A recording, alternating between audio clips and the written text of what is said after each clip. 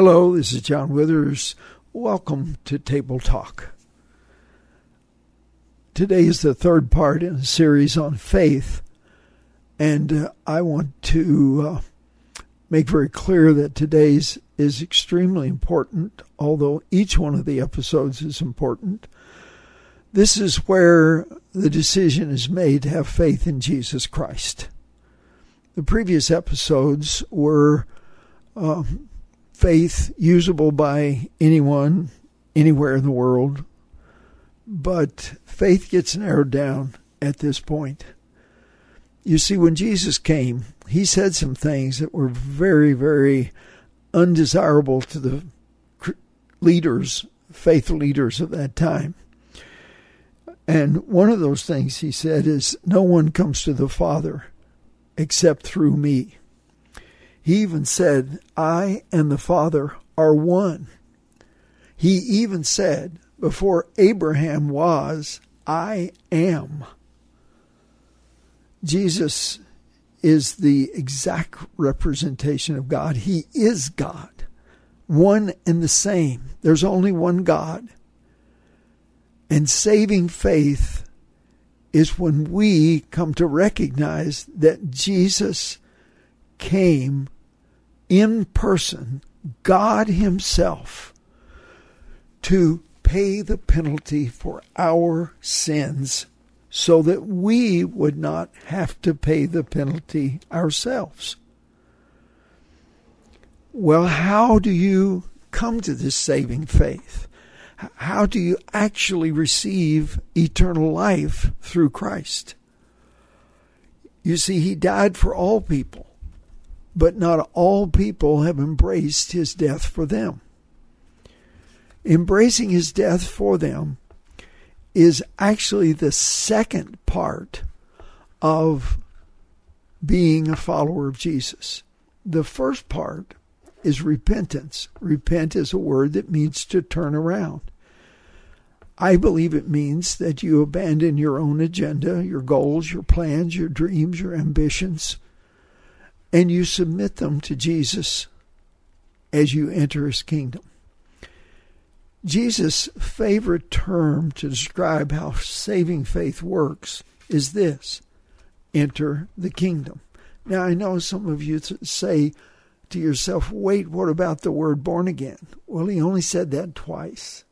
And what about the word saved? He said that 7 times. He said, enter the kingdom to describe saving faith, a saving faith experience 17 times. Enter the kingdom. It means that saving faith is more than just believing Jesus died to pay for our sins, but it's also believing that the way of life he asks us to live under his authority is far more beneficial than living life the way we might think that we should live it or want to live it. You know, I reflect on my life with Jesus and before I met Jesus frequently. And there's a song entitled, Remind Me, Dear Lord. And one of the lines is, remind me where you brought me from and where I could have been. So I happen to believe that had I not ever come to saving faith, I would already be dead. It's very likely that my wife would have left me and that I would have missed out on the full and meaningful life, not to mention life eternal, but the full and meaningful life that Jesus offers to those who follow him here on earth. So saving faith is not simply fire insurance that we escape hell and go to heaven. Saving faith is a recognition that life with Jesus here on earth, listening to his Spirit and obeying his Spirit and doing the things in which he wants to engage for the sake of his purposes, his kingdom coming on earth as in heaven, is embodied in saving faith. So in order to repent, you have to have faith that God is good and he's interested in your good and he wants you to have the best life possible. You see, Satan is the author of death and Jesus is the author of life. Satan came to kill, to steal, and destroy, and all those who choose not to have saving faith experience the results of what Satan does. He deceives and intimidates and accuses. He makes us feel awful about ourselves. We live with guilt and shame. But Jesus came to take all the bad stuff away. And we need to have the kind of saving faith that will cause us to submit our lives to His authority, enter the service of His kingdom, and thereby receive not only eternal life, but life that starts right now, full and meaningful and wonderful. That's saving faith. So my question is, do you have saving faith today?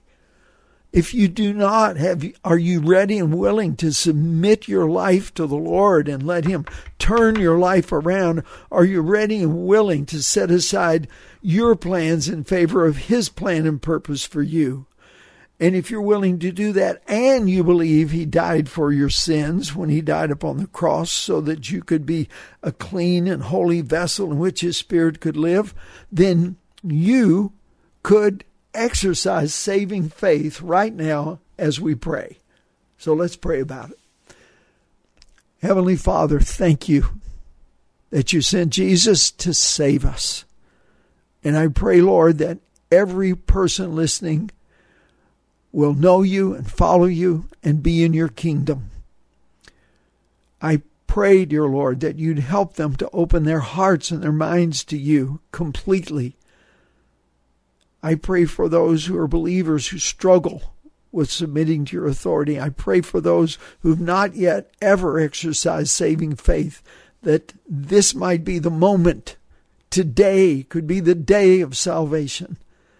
So help them to tell you that they submit to your authority. They want you to be the boss, and they believe you died for them, and they want you to live in them and live through them. Help them to say that to you right now, Lord, and to exercise saving faith. Thank you, Lord, for saving our souls. In your name we pray. Amen.